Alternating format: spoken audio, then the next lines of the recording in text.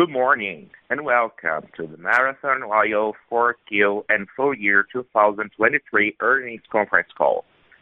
All participants will be in listen-only mode. Should you need assistance, please signal a conference specialist by pressing star key followed by 0. After today's presentation, there will be an opportunity to ask questions. To ask a question, you may press star 1 on your telephone keypad. To withdraw your question, please press star 2. Please note, this event is being recorded. I would now like to turn the conference over to Guy Baber, Vice President, Investor Relations. Please go ahead, sir. Thank you very much, and thanks as well to everyone for joining us on our call this morning. Yesterday, after the close, we issued a press release, a slide presentation, and an investor packet that address our fourth quarter 2023 results and our full year 2024 outlook. Those documents can be found on our website at marathonoil.com. Joining me on today's call are Lee Tillman, our Chairman, President, and CEO, Dane Whitehead, our Executive VP and CFO, Pat Wagner, Executive VP of Corporate Development and Strategy, and Mike Henderson, our Executive VP of Operations. As a reminder, today's call will contain forward-looking statements subject to risks and uncertainties that could cause actual results to differ materially from those expressed or implied by such statements. I'll refer everyone to the cautionary language included in the press release and presentation materials, as well as to the risk factors described in our SEC filings. We'll also reference certain non-GAAP terms in today's discussion, which have been reconciled and defined in our earnings materials. So with that, I'll turn the call over to Lee and the rest of the team, who will provide prepared remarks. After the completion of their prepared remarks, we'll move to a question and answer session. And in the interest of time, we ask that you limit yourselves to one question and a follow-up. Lee? Thank you, Guy. And good morning to everyone joining us on our call today. As I always start these calls, I want to first and foremost thank our employees and contractors for their dedication and hard work in delivering the excellent results we have the privilege of discussing today. And I especially want to thank our employees and contractors for their enduring commitment to our core values. On that front, we have a few notable accomplishments to highlight today. First, we delivered a record safety year in 2023 as measured by total recordable incident rate for both our employees and our contractors. This builds on a multi-year track record of top quartile TRIR in our industry. Providing a safe, healthy, and secure workplace remains a top priority for us, with our safety performance a key element of our executive and employee compensation scorecards. Second, we continue to make progress in reducing our natural gas flaring, improving our total company gas capture to 99.5% in 2023, a new high for our company. We'll continue to work hard on our journey of continuous improvement, moving toward our ultimate objective of zero routine flaring. And third, we achieved our 2025 GHG intensity reduction goal of 50% relative to 2019 levels, a full 2 years ahead of schedule, consistent with our objective to help meet the world's growing demand for oil and natural gas while achieving the highest standards of environmental excellence. We are a results-driven company, but how we deliver those results matters, and I couldn't be more proud of our people and what they've accomplished. Yet this type of delivery isn't new for us. It's the continuation of a well-established trend. And before I get into our 2023 results and 2024 outlook, I'd like to reflect on what I believe is our unmatched track record of delivery on our framework for success. We're now more than 3 years into our more S&P, less E&P journey. My challenge to our company was to raise our game and compete heads up with not just the best companies in our sector, but with the best companies in the S&P 500. And to do so year in, year out, through the commodity cycle on the metrics that matter most: sustainable free cash flow generation, return of capital to shareholders, and capital and operating efficiency. For the last 3 years, we've consistently held true to our framework for success. We've prioritized corporate returns, sustainable free cash flow, meaningful return of capital, and we delivered differentiated execution quarter in, quarter out. We've continued to enhance our multi-basin portfolio, which has produced the best capital efficiency in the sector. And we've protected our investment-grade balance sheet while prioritizing all elements of our ESG performance. I believe our commitment to our strategy and the consistency of our execution over the last 3 years has successfully differentiated Marathon Oil in the marketplace. The proof points are summarized in slide 6 of our deck. First, sustainable free cash flow generation. Through disciplined, corporate returns-focused capital allocation, we've generated $8.4 billion of free cash flow over the trailing 3 years. That equates to over 60% of our current market cap, almost double that of our E&P peers, and 6 times that of the S&P 500. Next, a meaningful return of capital to shareholders. Over the last 3 years, we've consistently held true to our transparent, cash flow-driven return of capital framework that prioritizes our investors as the first call on cash flow, not the drill bit and not inflation. In total, we've returned $5.6 billion to our shareholders, equivalent to over 40% of our current market cap. Again, that's double that of our E&P peers and well in excess of the S&P 500. Third, capital and operating efficiency, a testament to the quality of our multi-basin portfolio and the extreme discipline inherent in both our capital allocation and cost structure. Over the trailing 3 years, we've delivered the lowest reinvestment rate in the E&P sector, below the S&P average. And our well-level capital efficiency, according to independent third-party data, has been the best in the E&P's peer space, 35% superior to the peer average. And 2023 was emblematic of these 3 proof points. Last year, we delivered $2.2 billion of adjusted free cash flow, $1.7 billion of shareholder distributions, equivalent to 41% of our CFO, providing a shareholder distribution yield of more than 12%. $1.5 billion of share repurchases that drove a 9% reduction to our outstanding share count, a 22% increase to our base dividend while maintaining our peer-low free cash flow break-even, $500 million of gross debt reduction, and 28% growth in our production per share, driven by our share repurchase program and the seamless integration of the Ensign Eagle Ford acquisition. That's what comprehensive delivery on our key priorities looks like. And if you like 2023, then you will not be disappointed in our 2024 business plan, which offers more of the same as we continue to build on our multi-year track record. We have confidence in our strategy and in our capital allocation and return of capital frameworks, and our focus will be on consistently executing our plan amidst all the volatility inherent in our sector.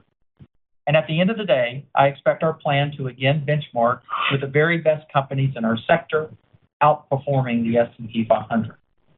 More specifically, this year we expect our $2 billion capital program to deliver approximately $1.9 billion of free cash flow, assuming $75 WTI, $2.50 Henry Hub, and $10 TTF.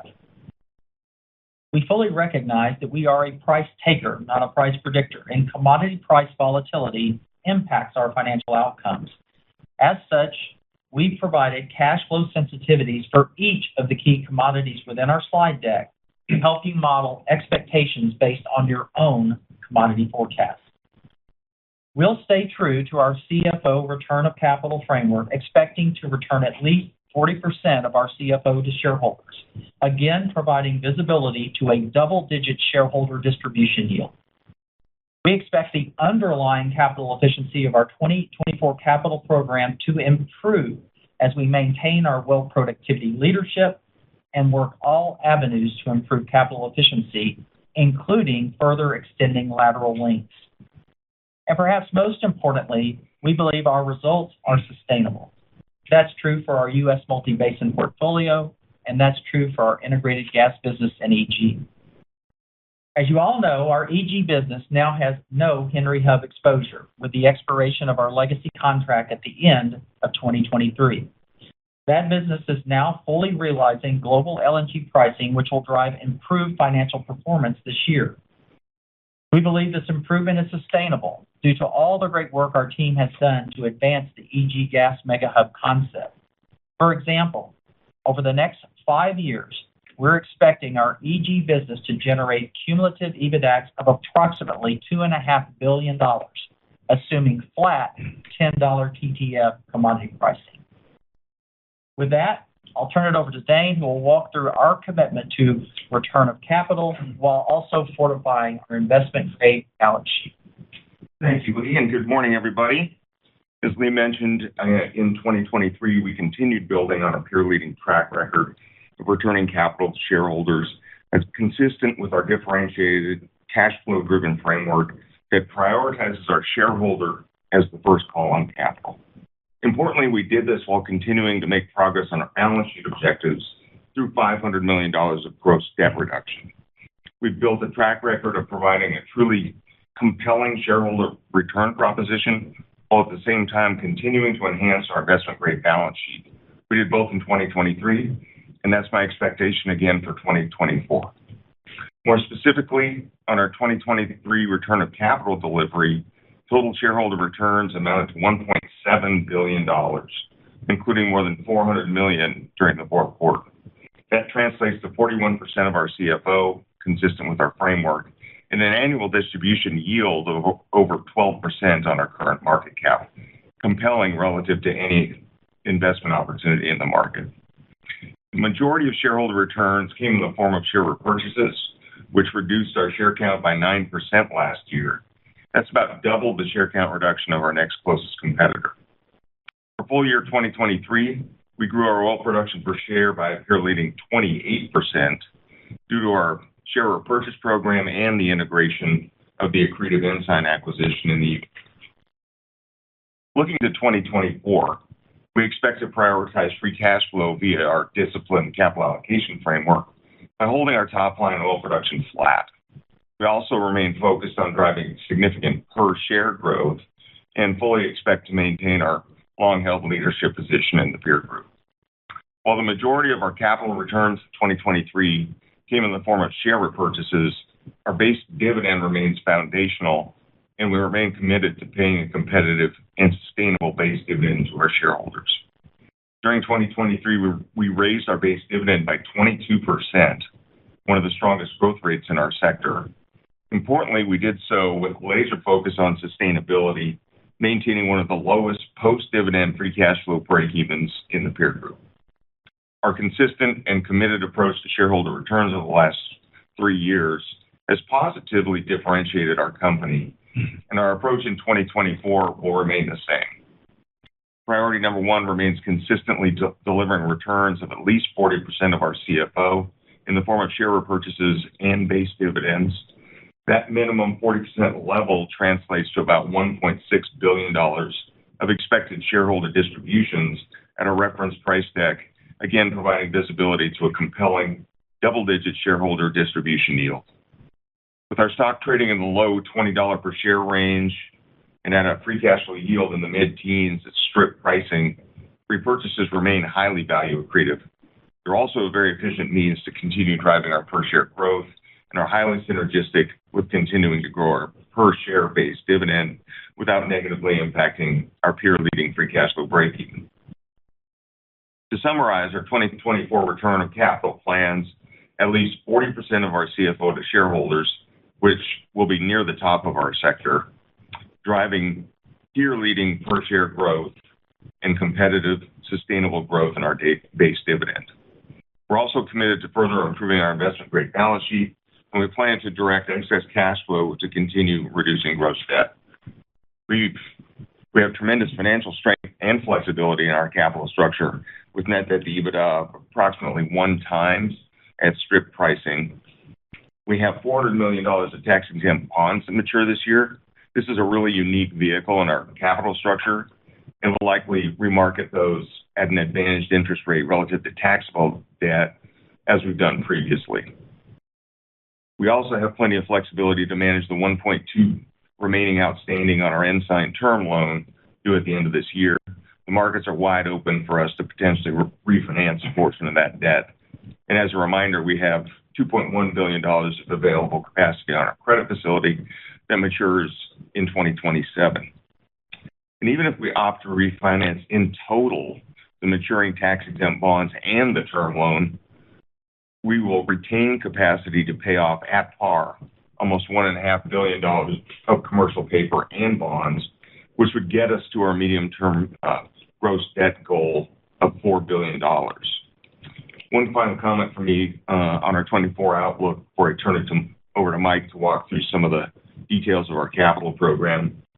Consistent with our prior messaging, our 2024 financial guidance assumes we'll transition to becoming an alternative minimum tax, or AMT, cash taxpayer this year. The AMT tax rate is 15% on our pre-tax U.S. income. Our primary exposure here is domestic, as our EG income will largely be offset by current year foreign tax credits. The new information we're providing today involves research and development, or R&D tax credits. We recently completed a study of capital spent in past years on organic enhancement activities that qualified for R&D tax credits. As a result, we expect to apply approximately $150 million of these R&D tax credits this year as a direct offset to a significant portion of our 2024 AMT cash payments. A direct benefit to our free cash flow is most likely not included in any sell-side models at this point. With that, I'll hand over to Mike, who will walk us through the finer points of our 24 capital program. Thanks, Dave. As we highlighted earlier, we're a results-driven company, so I'll start with the expected bottom-line results of our 2024 capital program. We expect our $2 billion capital program to deliver $1.9 billion of free cash flow, with one of the lowest reinvestment rates and free cash flow break-evens in the sector. This will enable us to deliver our investors a truly compelling shareholder return profile. We fully anticipate these bottom-line financial outcomes and the underlying capital efficiency of our 2024 program to again benchmark at the very top of our high-quality E&P peer group. To deliver these outcomes, we'll operate approximately 9 rigs and 4 frac crews on average this year. We expect our capital program to again be first half weighted, with about 60% of our CapEx concentrated in the first half of the year, largely a function of the timing of our wells to sales. This should drive stronger production and underlying free cash flow over the second half of the year. At the midpoint of our full-year guidance, we expect to deliver flat total company oil production of approximately 190,000 barrels of oil per day, consistent with what we previewed last quarter. Yet importantly, as Dane highlighted, we fully expect to continue driving significant growth in oil production on a per-share basis. We're guiding to a modest year-on-year decline in our oil equivalent production this year. This BOE decline is largely a function of well mix and our focus on value over volume. Given the extreme weakness in natural gas prices relative to oil, we're allocating capital to the oiliest and thus highest value areas in each of our plays, consistent with our prioritization of corporate returns and free cash flow generation. We're also expecting some modest ongoing base decline in Equatorial Guinea. As is typical for our business and consistent with last year, there will be some quarter-to-quarter variability in our production. First quarter should mark the low point for the year, impacted by about 4,000 barrels of oil per day of winter weather-related outages, largely concentrated in the Bakken. We'll then grow from first quarter levels as we bring more wells to sales as the year progresses. Now, to the more important details of our 2024 program. We expect to deliver our flat oil production guidance with 5 to 10% fewer net wells to sales than last year. This is a function of improving underlying capital efficiency, driven by durable well productivity at peer-leading levels, an additional 5% increase to our average lateral lengths, and modest deflationary capture that is built on conservative underlying assumptions. Approximately 70% of our total capital will be allocated to our high-confidence Eagle Ford and Bakken programs, where we have a demonstrated track record of execution excellence. For 2023, external state data indicates we delivered 6-month per foot oil productivity 60% better than the basin average in the Eagle Ford and 40% better than the basin average in the Bakken. With our cost structure, we believe we're leading each basin in capital efficiency. We expect another year of leading performance in 2024 as we maintain our productivity advantage and find ways to continue enhancing our capital efficiency. The bulk of our remaining resource play spend will be dedicated to the Permian, where we're increasing our activity and capital investment in a disciplined manner. Since getting back to work with a consistent D&C program in the Permian a couple of years ago, we've delivered among the best well productivity in the basin with competitive drilling completion performance. We're transitioning to an almost exclusive 2-mile-plus lateral program. This year, over 20% of our Permian wells will be 3-mile laterals. We'll get into more details in EG in a minute, but our EG CapEx will be up modestly this year, with spend limited to long lead items in preparation for potential Alba infill development program in 2025. Our non-development capital is higher this year due largely to more environmental, regulatory, and emissions-related spending, as well as some non-recurring projects such as water infrastructure and pipeline additions. For context, a couple of years ago, this bucket represented about 5% of our total capital. It's about 10% this year. Importantly, however, we expect our non-D&C capital to peak this year and to trend lower in 2025. I would also add that many of those projects designated as emissions-related have the added economic benefit of enhancing our reliability and uptime performance. Now to Lee for EG and the wrap-up. Thank you, Mike. Focusing on slide 15 in our deck, with the expiration of our legacy Henry Hub linked LNG contract at the end of last year, our EG integrated gas business is now fully realizing global LNG pricing. And in January, we lifted our first cargo under these new contractual terms. Consistent with our prior disclosure, the majority of our Alba LNG sales are covered by the 5-year sales contract we announced last year. That contract is TTF linked. The balance of our 2024 LNG cargoes have now all been contracted, but at a JKM price linkage. This will afford us a nice combination of both TTF and JKM price exposure this year. Although global LNG pricing has weakened somewhat on warmer winter weather, the arbitrage between global LNG and Henry Hub pricing is still significant, and therefore should still drive improved financial performance for our international operations. We're guiding to $550 to $600 million of EG EBITDAX this year, assuming $10 TTF. That's a significant increase from actual 2023 EBITDAX generation of $390 million. Importantly, we don't expect this to be a one-year financial uplift. For some time, we've been focused on sustaining this improved financial performance by progressing all elements of the EG gas mega hub concept, supported by the HOA signed with the EG government and our partner last year. The 5-year EG EBITDAX outlook we're providing today is intended to demonstrate the sustainability of our EG cash flow generation.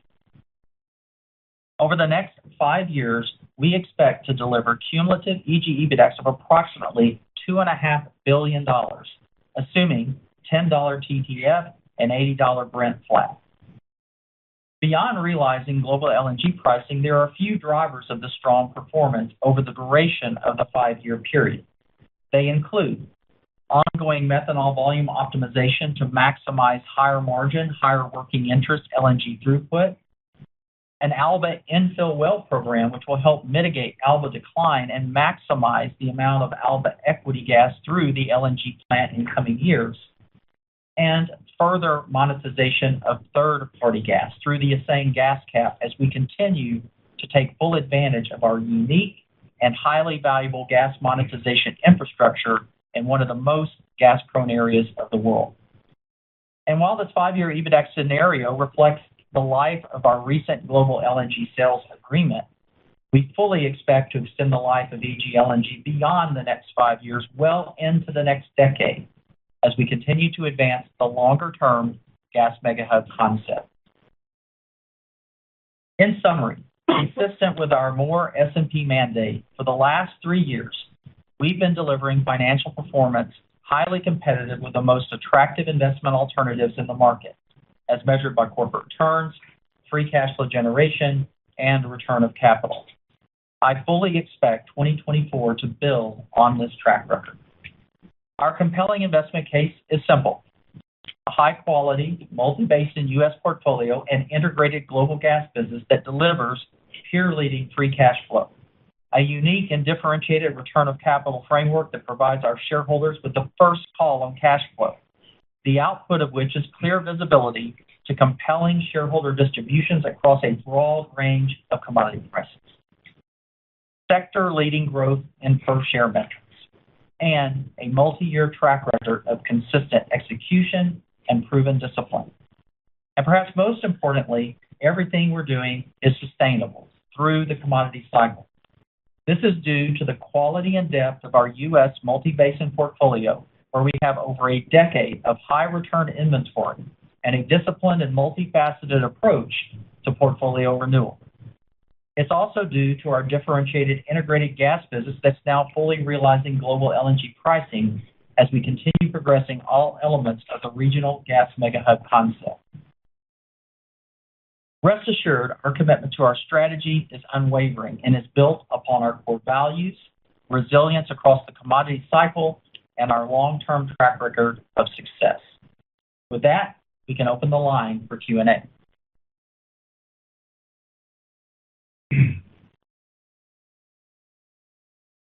Thank you. We will now begin the question and answer session. If you have a question, please press star 1. Our next question comes from Arun Jayaram with JP Morgan Chase. Please proceed. Good morning, Lee. Lee, I wanted to start off with on M&A. Obviously, a significant level of industry M&A activity, including a large transaction announced in your Bakken backyard last night. I was wondering if you could provide some perspective on how should we think about M&A for MRO post the Ensign transaction. And I did want to cite, a recent example of a low-cost Permian producer as a low-cost structure such as yourself that announced a deal to get more scale in the Permian, adding more sticks on the map, and the multiple appears to have re-rated on that deal. So again, just some thoughts on where the M&A landscape and what this means for MRO. Yeah. Thank you, Rick. First of all, size and scale are important, but it's not obviously just about getting bigger. It's about how do we get better. So any consolidation opportunity fundamentally needs to enhance our ability to execute on the path that we've been on really for the last 3 years that I just described in my opening remarks. We have a very clear, very transparent framework for assessing M&A.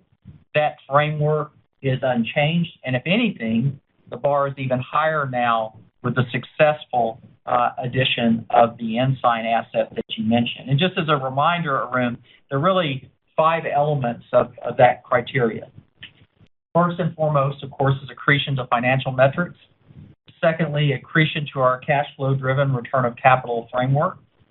Third, accretion to our resource or inventory life with inventory that competes for capital from day one. Clear industrial logic, which to us means going into basins where we have a well-established level of execution, excellence, and credibility. And then finally, of course, doing all this without any harm to our investment-grade balance sheet. We know that's a challenging criteria, but we can be discerning and we can be patient. As I mentioned, with over a decade plus of high-quality inventory, we can wait for those opportunities like Ensign that ticks all the boxes. And that's what made Ensign so compelling. I mean, we integrated that asset into our operations in essentially a couple of months. Mike and his team did a fantastic job doing that. We never missed a step, and we've seen others stumble in that very critical integration step. So can we be acquired? Absolutely. Should you expect us to still apply our criteria and be discerning and be as disciplined as we are in our organic business? Absolutely. Great. My follow-up is on EG, Lee. You provided a 5-year outlook, which suggests relatively stable earnings profile or EBITDAX, relative to your 2024 guide. I was wondering if you could talk about opportunities to extend these financial outcomes in EG beyond the 5-year threshold, as well as I was wondering if you could address the recent decision by a super major to exit EG, and does that open up any opportunities for you given that that country exit? Absolutely. Well, first of all, I want to be very clear. The 5-year view we provided was really just a scenario that matched up with the LNG sales agreement that we just inked last year. And so you should not interpret that as a life of LNG kind of model. This was just to match up with that certainty that we now had around that 5-year TTF-linked LNG sales agreement. The reality is that when we look at all of the things that we have active now in EG, whether that's methanol volume optimization, the future potential for Alba infill drilling, and even more third-party molecules like Asang, we already see the path to extend well past 2030. So don't view that 5-year view as anything other than just matching up with, in fact, that 5-year sales agreement that we inked on TTF. In terms of exits out of EG by super majors, clearly that's a very unique set of circumstances where you have a concession that's kind of at the end of its PSC term. It's a very mature oil play there, and again, pretty much an end of field life that likely is going to be taken over by the government and run by the government. So very different set of opportunities than we would look like. And again, I would just take you back, Arun, to the criteria that we just talked about and making sure that we look at any opportunity through that same lens when we're talking about doing something inorganically. But we do believe there's a lot of opportunity outside of that within EG, both from an equity molecule standpoint as well as a third-party molecule standpoint. And the good news for us is when we were able to bring the Alen molecules to EG LNG, that was our first kind of third-party framework. We can now replicate that framework going forward, and that project constructed a very significant piece of infrastructure that we can now use for the future. Great. Thanks a lot. Thank you. Our next question comes from Neil Dingman with Truist Securities. Please proceed. Morning, all. Nice update. First question is likely for Mike. You mentioned, Mike, you referenced the leading operational efficiencies, which are noted. I'm just wondering, could you maybe give a little more detail? Is it largely the longer laterals, or maybe what other key drivers would you point us to that's really driving this remarkable upside? Yeah, Neil, I can certainly answer that. So, yeah, underlying resource play capital efficiency, as we noted, is improving in 24, and I highlighted a few things there in my prepared remarks, but I think, it probably starts with that consistently strong peer-leading well productivity. When I look at our 24 productivity by basin compared to 23, Eagle Ford, I would say 24 is looking very comparable to what we delivered in 23. When I look at the Bakken, I would actually say our productivity is up marginally in 24, really on the back of we are going to go back into Myrmidon and complete a few wells there. And then the Permian, it looks pretty flat from 23 to 24. So I think that's the first thing I would point to. The second thing, as you noted, was the longer laterals. We mentioned in the prepared remarks there, we're up 5% at a company level. Eagle Ford, they're up about 10% year on year.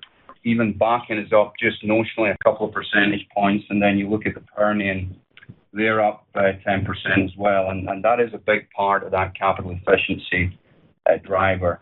And then the third part is we are forecasting a little bit of deflation, albeit very modest, kind of low single-digit numbers there. Makes a lot of sense. And then my second question, Lee, maybe for you or Dane, just on capital allocation. I'm just wondering, is there anything that would cause you to move more towards the variable dividends, or do you believe your active buyback program continues to be most strategic? And, maybe around that, how should we continue to think about per share growth? Obviously, as you keep buying the shares back, it really continues to ramp that nicely. So I'd just love to hear your comments there. Yeah. Hey, Neil, good morning. This is Dane. I'll take a first cut at it. So the bottom line is expect our framework and sort of the mix of return vehicles to remain unchanged in 2024. We've said all along sort of variable dividend is a third mechanism that it's on the table, but it's not front and center for us at this point. The 40% return to shareholders is a very firm commitment. That's our primary commitment for use of capital. Base dividend, I talked about the sustainability of that base dividend is critically important to us. So dividend increases will probably be driven by the pace of share repurchases as much as anything, because that kind of keeps the post-dividend break even flat. And it's right now we're peer leading in the low to mid 40s. Share buybacks again at mid-teens, free cash flow yield, super efficient vehicle. And as you noted, they drive that per share growth on a pretty significant basis. The second use of CapEx or of available cash for us, and you saw us do some of it this year, is pay down debt. We paid down $500 million worth of debt last year. Our leverage levels we're comfortable with. They're like 1x net debt to EBITDA at strip pricing, but I'd like to get them down. And we've stated, we've got $5.4 million of gross debt today. We'd like to drive that down to 4 gross debt, which was the pre-Ensign debt level. And so we'll continue to allocate some excess free cash flow in excess of the 40% return to further improving the balance sheet. Great details. Thank you both. Oh, go ahead. Maybe I'll just add one thing to that, too. I think, the power of a consistent and meaningful share repurchase program, you really see that, showing up in the growth and the per share metrics that really matter. If you just look at 2023, we took out 9% of our outstanding shares. That was roughly double the next best in our peer group. And, of course, that translated into tremendous value growth on a per-share basis for our shareholders. So we still believe in that. Again, we kind of look through the cycle. It's a program that we set in place and let it run. We dollar average, and we think it's very powerful. If you rewind all the way back to October of 21, that 9% becomes 27% of our shares outstanding that we've retired. So it's been a very powerful program for us, and we remain extremely committed. We still have $2.3 billion of outstanding authorization against the repurchase program with our board of directors. Great point, Lee. Thank you all. Our next question comes from Matt Portillo with TPH. Good morning, all. Two asset-level questions that I wanted to run by you. I guess first in the Bakken, looking at the early time results on Ajax, looks quite encouraging from a production and productivity perspective. Was curious if you could talk about potentially your learnings on the spacing design here, and then also as you kind of look across your acreage position, how much of your Bakken acreage might be set up for 3-mile development moving forward? Yeah, I'll answer that one, Matt. In terms of the spacing pattern there, it was in a kind of 5-by-0 spacing, so 5 wells in the middle Bakken. There's no Three Forks opportunity down there, and as you probably know, that's kind of down to the southwest of the Hector area where we've been pretty active the last couple of years. You know, what I'd say in terms of maybe a read-through, it probably feels a little bit early. Don't have a lot of data to share. Obviously, we've just brought 3 of the wells online. We've got some early production there. You know, what I'd probably tell you this quarter may well change next quarter. So rest assured, though, we'll continue to work our land position there hard. And if there are any opportunities to get more extended laterals, you can expect us to be talking about those in the future.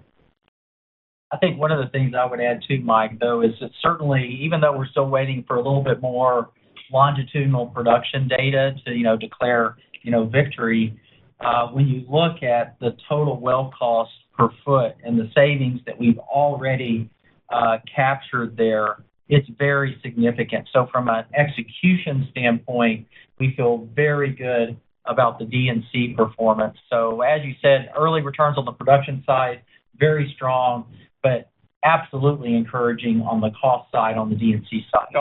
Matt, I'll maybe provide a little bit more color there. The first of the wells that we did execute on a TWC per foot basis, we're looking at those be 25% below comparable 2-milers. And I think you couple that with the early production, a couple of thousand barrels of oil equivalent a day, 80% oil.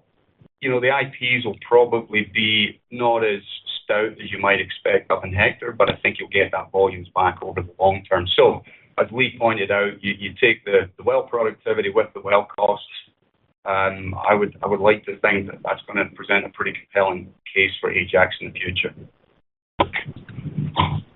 Great. And then just as a follow-up, looks like the Texas Delaware is going to be about a third of your program, give or take, in 2024. Curious, one, on the development plan here, are you moving towards development, or are you still working on delineating the resource? I know that 2023 was still kind of a learning year for you. And then two, just curious how well costs have progressed in this area. I think that was also kind of an initiative last year, is to get more reps on wells and get the cost down in that Texas Delaware play, given that there's high productivity trends, but the cost out of the ledger still needed some work. Matt, this is Pat. I'll take the development piece, and maybe I'll let Mike take the cost piece.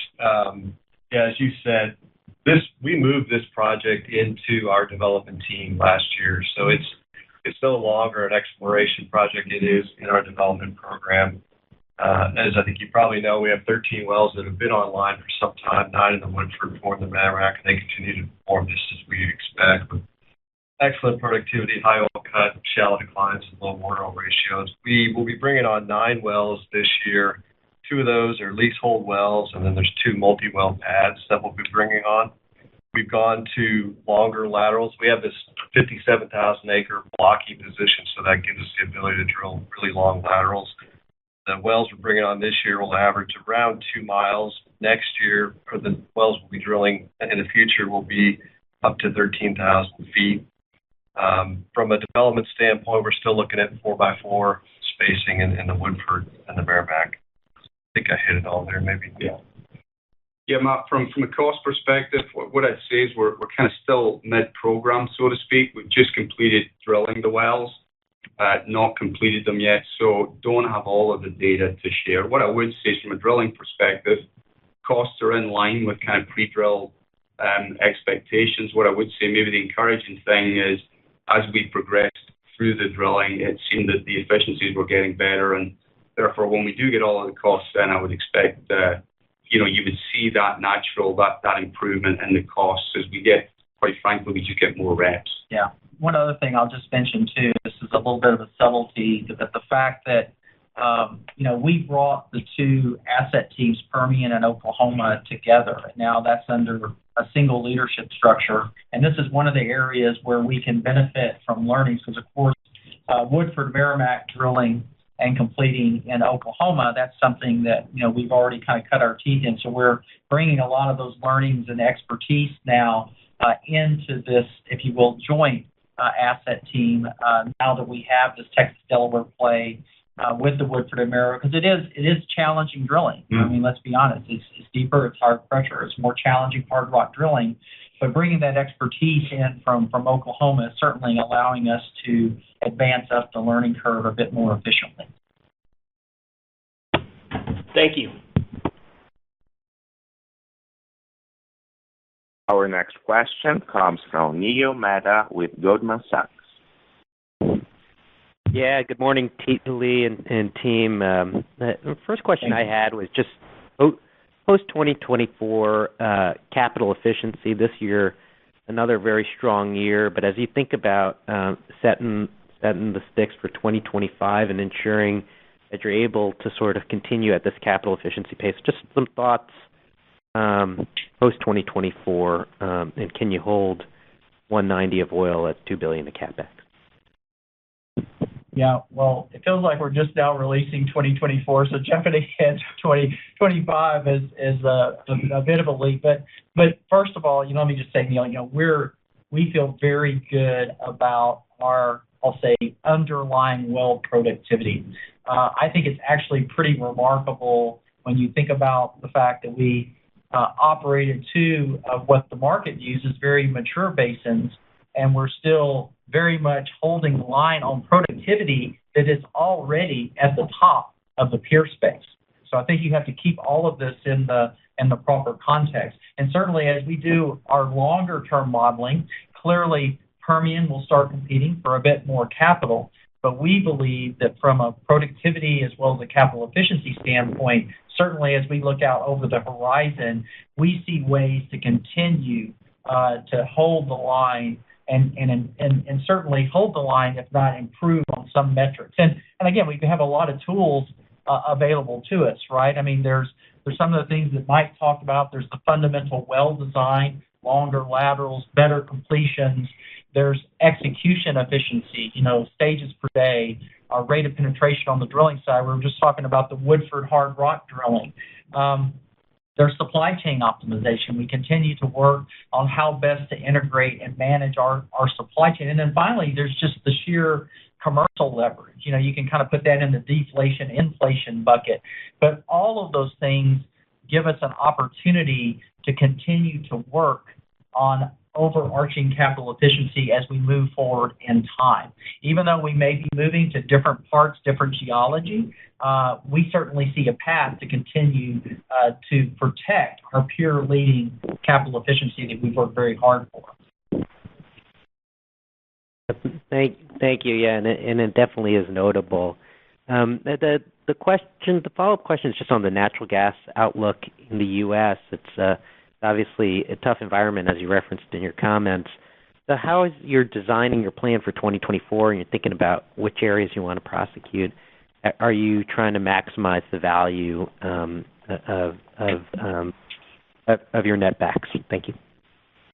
Yeah, I think Mike was pretty clear in describing the capital program that our program for 24 already reflects the reality of where natural gas pricing sits today. So not surprisingly, we're driving capital allocation to our three kind of black oil basins, Eagle Ford, Bakken, and the Permian. Thus, a combination play essentially like Oklahoma is struggling obviously to compete for capital because of where we are on the commodity cycle. Right? Doesn't mean that it won't compete in the future. But today, because of the multi-basin model, we're able to take a hard look. I think Mike said, it's value over volumes. And even though we're taking a little bit of a downtick on OEBs, that's by design. We're driven by returns and value optimization, which is making our oil program very efficient in 2024 and very much our focus given where gas pricing sits today in North America. Ben. Thanks, team. Yeah. Our next question comes from Doug Leggate with Bank of America. Hey, good morning, guys. This is actually Kalea for Doug, so I appreciate you taking the question. My first question goes to inventory depth. You guys obviously continue to show a very consistent capital program with the emphasis on harvesting those mature assets. So hoping that you can provide a view on how you see the resource depth evolving on each one of your 4 U.S. plays. And when you think about that program as you work into the future, do you ever see the Anadarko Permian carrying the load of that program? And if so, when do you see it? Okay. There's a lot in there, so let me maybe try to unpack a little bit of that. First of all, maybe just let me deal with the inventory question. Our team has been very successful at replacing inventory over the last 5 years. And there's several ways that, we're able to do that. One is organic enhancement, and that can include everything from cost reductions in places where we operate, extending laterals, refrac and redevelopment work like we have ongoing in places like the Eagle Ford. So that's helpful. We do small bolt-ons and even trades. One of the reasons that we're now having a primarily, 2-mile plus program in Delaware is because of all the good work around small acquisitions, small trades there to allow us to get a more contiguous kind of position there. And then we just talked about the migration of the Texas-Delaware play from kind of exploration into the development program. And then finally, there is, larger scale M&A like we did with Insight. We've got these 4 avenues to continue to replenish. And in some cycles, you lean on one more than another, but typically you need to see all 4 of those to have a sustainable replenishment model. And that's really what we've been able to prosecute over the last 5 years and hold that 10-plus, decade-plus of inventory relatively constant over that period of time. So you should expect us to use that same playbook going forward. I mean, every year is not going to have large-scale M&A, but certainly every year we're investing in things like organic enhancement. We're investing in still trying to progress some of our exploration plays. So those things are just part and parcel of how we address inventory replenishment. At a basin level, we allocate capital at an enterprise level. So when we look at our inventory, we're looking at it from a holistic standpoint. And that's why, for instance, today, you see Permian starting to compete for more capital allocation. And so when we think through that 10-plus year inventory, we think through it with a mindset of managing it at an enterprise level with basins coming in and out and receiving capital allocation based on the highest return and the best fit for us to continue to generate sustainable free cash flow generation. Thanks, Lee. I appreciate those comments. My quick follow-up just goes to EG. I'm just trying to get a sense of the ratability with respect to the commodity sensitivity. Not to be stupid about it, but let's say prices blew out to $30 per MMBTU in a very extreme scenario. I'm wondering if the earnings that you've shown here would exhibit the same linearity compared to the $10 to $15 scenarios that you laid out. Well, first of all, if it goes to $30, we're going to be very happy. But there is a bit of linearity there, though. And one of the reasons that, and I think I mentioned this in my opening comments, we've provided some sensitivities at an enterprise level, for all of the key products. So you can see how EG factors into the overall enterprise delivery. But certainly the data that we've included, in the deck, you should be able to test those sensitivities because it is a commercial framework. It's linked to global LNG pricing. So to the extent that we're delivering, same level of volumes under the same cost structure, then that should be a pretty linear relationship with commodity pricing. I appreciate that. Thank you. I'm going to take that $30 as a prediction too, by the way.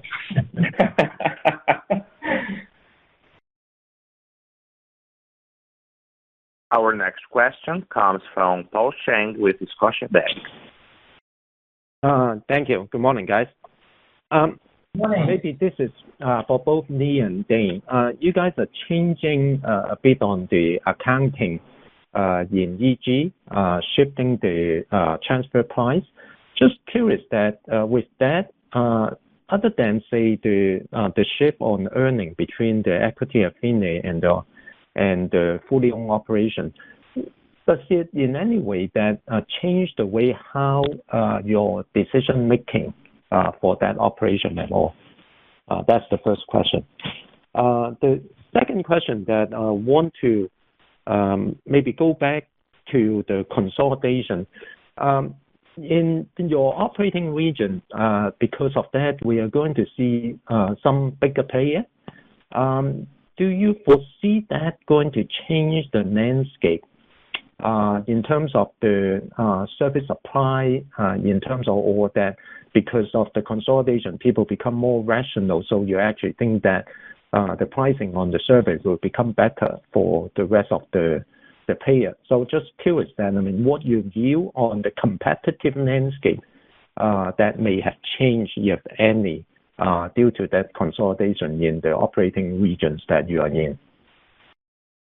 Okay, great. Well, again, lots to unpack there, Paul. But let me maybe start off on the EG question. I'll get Dane to jump in there and help me out. But you're spot on in that under the new contractual structure that we will be shifting some element of profitability from the equity companies over to the consolidated reporting. And in fact, we provided a very kind of detailed breakdown of that in our guidance in the deck just to hopefully eliminate any confusion or lack of clarity around this point. I mean, we know EG still is complex, but in some ways, this will bring more transparency by migrating more of that profitability into the consolidated entity. It will also limit kind of this timing dislocation that we also have between when we generate the income or the earnings and when we receive, say, the dividend from an equity company. Because in the consolidated entities, obviously, that step does not occur.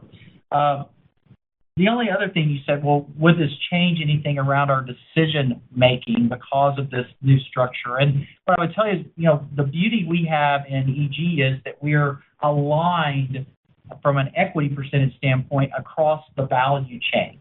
So there's really no impact to our decision-making or how we think about investments across that value chain because we have alignment in every aspect of it, from the upstream all the way through the LNG plant. I don't know, Dane, if I missed anything there. No, I agree completely, Lee. I would just add the guidance that we provided on page 15 of the slide deck is really sort of at a holistic EG business unit level, $550 to $600 million of EBITDA in 2024, assuming a $10 TTF, and we give price sensitivity so you can dial that how you want. But I will say that's the best way to look at the business is the aggregate EBITDA generation. That's how we think about it. So it doesn't really, to echo Lee's point, I don't think it drives our decision-making which entity, whether it's consolidated or an equity affiliate, where that earning is coming from. We like it all. The other thing is that guidance is quite a bit stronger than what we previously provided for 24, and now we've actually gone out 5 years and given you a 5-year average. So this business is very strong, and it's improving with the infill opportunities and bringing the same gas into the system. I mean, there's a lot of running room here, a lot that's not fully baked into the future model yet. So we're pretty bullish on EG. I think the last question you had was just around kind of I'll call it the competitive landscape, certainly in some of the basins where we operate today. Consolidation is absolutely a factor in all basins. It's probably in some ways it becomes a bit more challenging in mature basins as the best operators tend to be aggregating the best assets, and many of them have already done so and have a material position. The other challenge I think you have in those assets is it's the balancing act between PDP production versus forward inventory. And I would use the example, for instance, of Ensign, where we really struck that balance. It brought cash flow and EBITDA with it, but it also brought 600-plus locations that was not only inventory life accretive to the Eagle Ford, but was inventory life accretive to the overall company. And those opportunities came in and competed immediately and continue to compete within our capital allocation today. And so there are some unique challenges as you look at the more mature basins, but ultimately the high quality assets will be run by the highest quality operators, and we certainly put ourselves in that category. Thank you. Our next question comes from Scott Gruber with Citigroup. Yes, thanks for squeezing me in. And just have one question here. Lee, I think your M&A framework is certainly a very prudent approach, but obviously there does seem to be an industry rush here to secure good rock and scale up. So the question we get from investors is, do you worry about the opportunity set, for acquisitions shrinking and the quality of the opportunity set fading? And does that, warrant a tweak to your M&A strategy? I guess ultimately the question is, are you comfortable with the longer-term outlook for adding quality resource, whether that's organic or inorganic, within the construct of your M&A approach and in the context of this, hyper-consolidation phase? Yeah, well, definitely we're in that phase, today, but we see no upside to our shareholder to compromise our criteria today. Again, all of these transactions are very bespoke. They reflect the attributes of the counterparties. Most of those counterparties are searching for something. They're searching for scale. They're searching for resilience. They're searching for balance sheet health. They're searching for sustainability in inventory. So they're trying to fill a void. And what that drives is this, I won't necessarily refer to it as desperation, but it drives a different kind of behavior. For us, we're sitting with 10-plus years of inventory. So we can be patient. We can be thoughtful. We can exercise the same level of discipline that we do in our organic business and be very successful. And we've demonstrated that. We've got a track record. I talked about those 4 levers we have available for inventory replenishment. Large-scale M&A is just one of those levers that we can apply. And also keep in mind that even when transactions occur, the assets are still there. And so they're not going anywhere. And so there is still that aspect of ultimately the best assets will find their hands into being operated by the best operators. I appreciate the color. Thanks, Lee. Thank you, Scott. Thank you. This concludes our question and answer session. I would now like to turn the conference back over to Lee Tillman for any closing remarks. Thank you for your interest in Marathon Oil, and I'd like to close by again thanking all of our dedicated employees and contractors for their commitment to safely and responsibly delivering the energy the world needs now more than ever. Could not be prouder of what they achieve each and every day. Thank you, and that concludes our call.